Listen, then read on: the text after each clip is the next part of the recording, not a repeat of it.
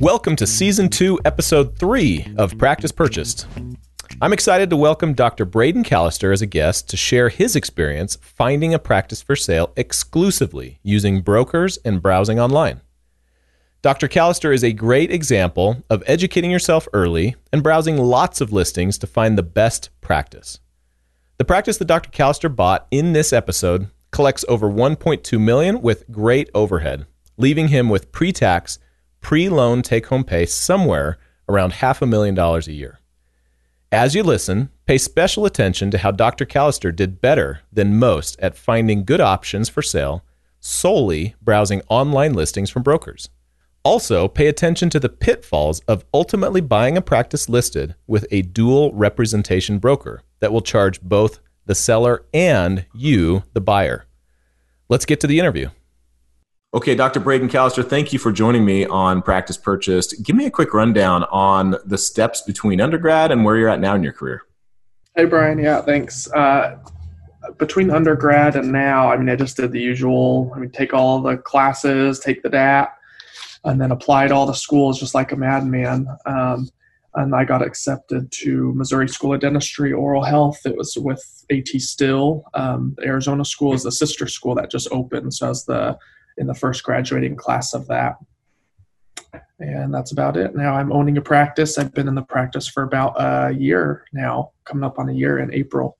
That's awesome. Congratulations. And where do you practice now? I'm in Fresno, California. Excellent. And how long did you work after school before you bought the practice?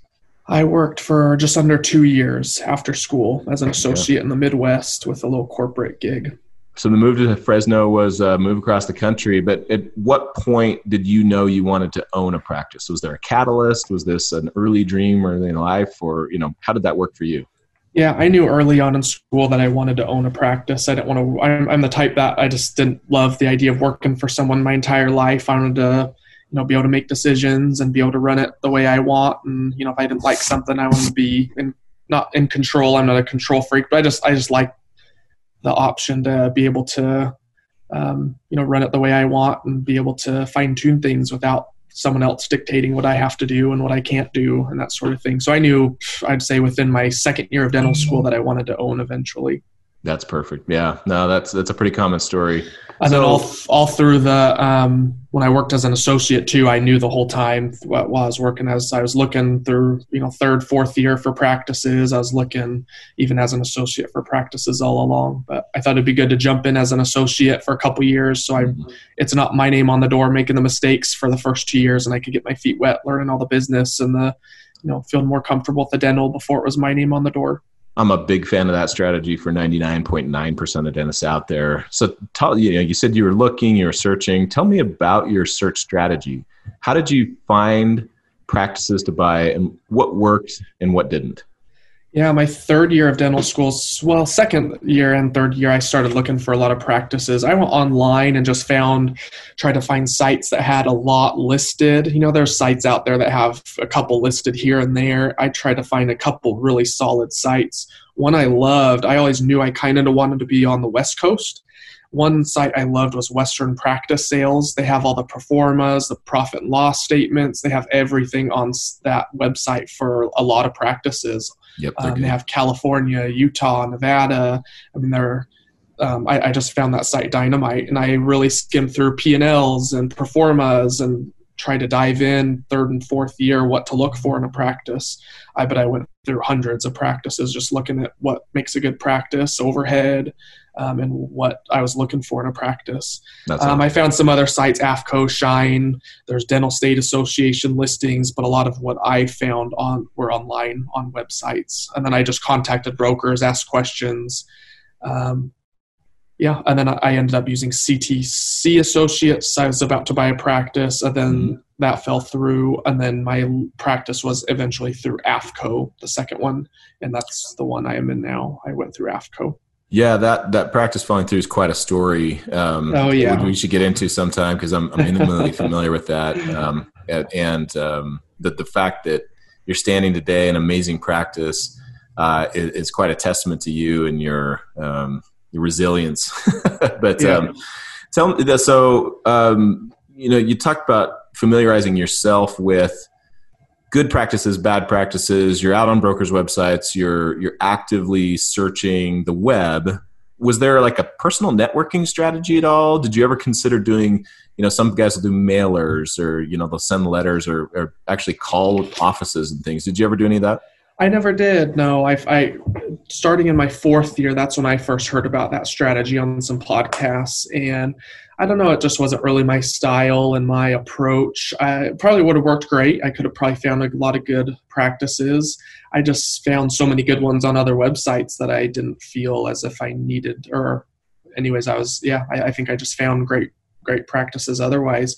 I know in some areas it may be good to do that. Maybe, where there's a lot of corporate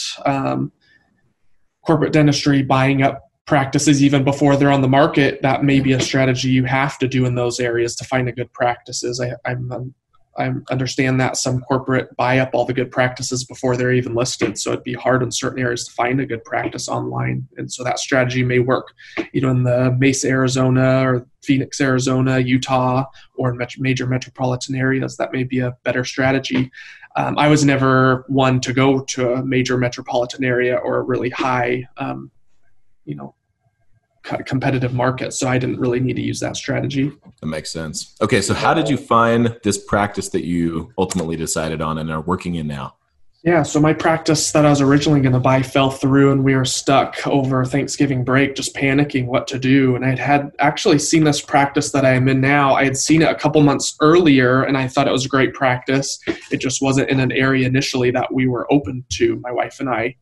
And so later I stumbled upon this practice again once the practice fell through, and I saw it listed on AFCO, and it was just kind of spoke to me. It said new grad looking to make $400,000 plus, right out of, purchasing the practice. And then it said that looking for dentists with Utah-based values, and that was where we originally were going to buy practices in Utah. And so anyways, we met with the seller and seemed to just work out, and things fell into place. So it ended up being way better than that first practice. But yeah, I went through AFCO. I found it on their website. Got it. Now I remember some of those conversations over the Thanksgiving break. How did you, and I know you're aware of the dual representation nature of this broker in particular. How did that, how big a deal was that for you? Did it change your approach at all? And how'd you feel about it? I didn't know a ton about dual representation and how that would really pan out when I was looking at the practice. It wasn't really till I was diving in and a little more serious once we kind of got into negotiations where it really even showed up as an issue. First off, you just kind of say, oh, dual rep, whatever, that's fine. It's a practice I want. But once you start doing the negotiations and contracts and purchase price, dual representation really shows what it is. And it was difficult, very difficult. I mean, I wouldn't recommend it to anyone if you can avoid it, but if the practice is the one you want, it's worth it. And in the end, it's not a huge deal, the dual representation, but it's a nightmare when you're doing it. It's no fun. Do you mind if I ask where in particular you feel you got the raw end of the deal working through those negotiations? Yeah, so a dual rep broker obviously is they get a portion from the seller, a percentage portion of the sale, and so they're in it for the money, right? Whatever the practice sells for, they get a percentage of. And so obviously they're not representing you in the negotiation, even though they claim to as far as the purchase price. So I really just had to push and stand my ground on that as far as what I wanted to pay for the practice. Because I realized as I spoke to the dual rep that they try to sell me on the value of the practice and why it was worth that much. And they weren't really representing me as the buyer and a fair valuation. And so that part was kind of a hindrance. And that's when, I was in contact with you, Brian, and you kind of helped me work through that and what we should offer. And anyways, if you have a dual rep, I'd for sure recommend finding someone that's more on your team and not split between the two parties, just to represent you and really just have a good sounding board. To logically go through it, because the dual rep's going to try to sweet talk you and try to upsell the practice and the value of it, and going to try to talk in because, again, there's money to be had for him during the sell. On both sides, right? And so for the privilege of all that sweet talking, you had to pay what? Do you remember? Yeah, I had to pay in the end. I mean, he claimed to represent me, and there's no way around that. I think I had to pay AFCO is either $5,000 or $5,500 just because they claim to represent me. So yeah, not only did he give a piece of the pie from the seller, a percentage, but also they charged you as the buyer because they're representing you. That's right. Yeah. Well, now that you're in the practice, are you glad you bought it? Oh, for sure. Yeah. In the, halfway through, when we were working with the door rep broker, I kind of questioned, is this going to work out? And I told the broker actually straight up, I said, if anything's going to sour the deal, it would be the broker. And I told his assistant, they kind of work in assistant. I said, I would rather speak to you than the actual broker on some matters. And so I kind of opted to communicate only with their assistant actually mid-process. As bad as that sounds, I was just so sick and tired of him trying to sell me and trying to, it was just at one point, get this, Brian, at one point, his first couple pieces of advice were this, and this is when I knew the door representation just wasn't the best option. Early on the transition, he said, when we were starting to get into the contract stuff, he recommended that I not use a lawyer to review the contract and not look at it. That was one of his pieces of advice. And I asked him, I said, why? This is the biggest purchase of my life. Why would I not have a lawyer look at it? And he said, it just starts getting too convoluted and too confusing, going back and forth and back and forth. And right off the bat, I knew that was going to be an issue. So The other piece of advice when I was setting up the personal meeting with the seller, he said the advice he gave me was, do not talk any numbers with the seller, only talk treatment philosophies. And that I was just had that didn't quite sit right with me. I mean, you're buying a practice from him, you have to talk numbers.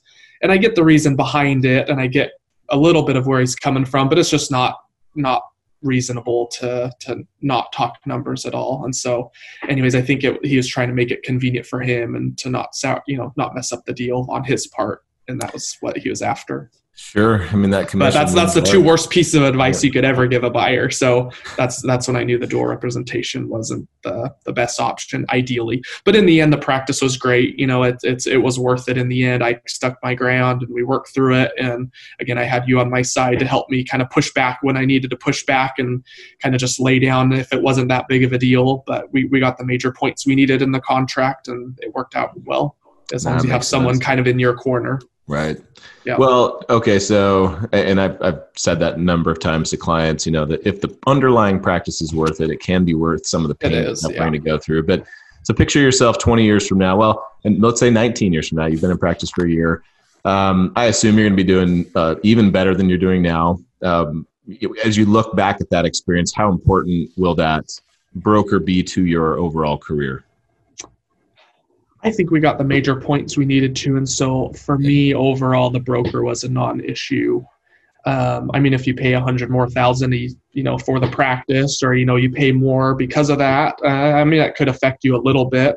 Right. I would assume, with your payments and your cash flow early on. But overall, I would say it's not that big of a deal, the broker, for your 20, 30-year career. Yeah. That's awesome. And it seems to work out. If the practice is worth it, go for the door rep. If it's not, if it's just as good as another, I'd avoid the door rep if possible. But sometimes you just can't avoid it. Solid advice. Yeah, I couldn't agree more. All right. So picture your D1, D2 back in your alma mater, dental school in there in Missouri. Anything you'd like other aspiring practice owners to know about finding a good practice to buy? Yeah, the biggest advice I could give is just start looking early. I know a lot of the podcasts out there, shared practices and yourself, you voice looking early. I mean, start looking early. Don't wait till it's 5 months before crunch time to start looking. I mean, go in and look and call reps and find what you want in a practice and what you're looking for. I mean, initially I thought I'd want us practice that was not doing as well, and I wanted to build the practice and kind of make it something from nothing. And as looking at practices, I just, as you look year in and year out at hundreds of practices, you start to find that it could work, definitely. But anyways, I found as I was looking at practices that it might be better to pay a little more for an already productive practice. And so by looking at practices early on, you'll kind of find what you want, what you don't want, and you get a better grasp on the numbers and what's going to work for you and what you're looking for. Well said. Well, Dr. Braden Callister, thank you so much. Are you okay if folks reach out to you and we put your contact info in the show notes? Oh, for sure. I'd love if recent grads, new grads reach out and get advice, and I think that's a good thing to do. So yeah. Thanks for paying it forward. And yeah, absolutely. Thanks for your time today, Braden. Hey, thanks, Brian. Good to chat with you again. I love Braden's story. There are 5 specific areas I want to really highlight from that story. Before you do, remember that you can get my exact tips and techniques to reach out to brokers, including the exact word-for-word details to include if you email or call them by clicking the link in the show notes or just texting the word examples to 33777. The 5 areas of Dr. Callister's story I want to highlight are, number 1, his preparation. He started looking at listings as a D2. Wow. Number 2, Braden was open to a wide geography, increasing his chances of seeing a good listing with a broker. Number 3, Braden also educated himself by looking at hundreds of different listings before he was even ready to buy. Number 4, he got help to navigate the process and didn't rely on what the broker told him. He had his own accountant, he had his own attorney. And number 5, Braden is just naturally a good guy. I bet you got that from the interview. When guys like Braden tell their story, it sounds pretty straightforward and maybe even easy, but it's not. It can take years to find a good practice relying solely on brokers. And because it's not easy, most of your peers won't do it well, leaving all the good practices for you. Thanks for listening.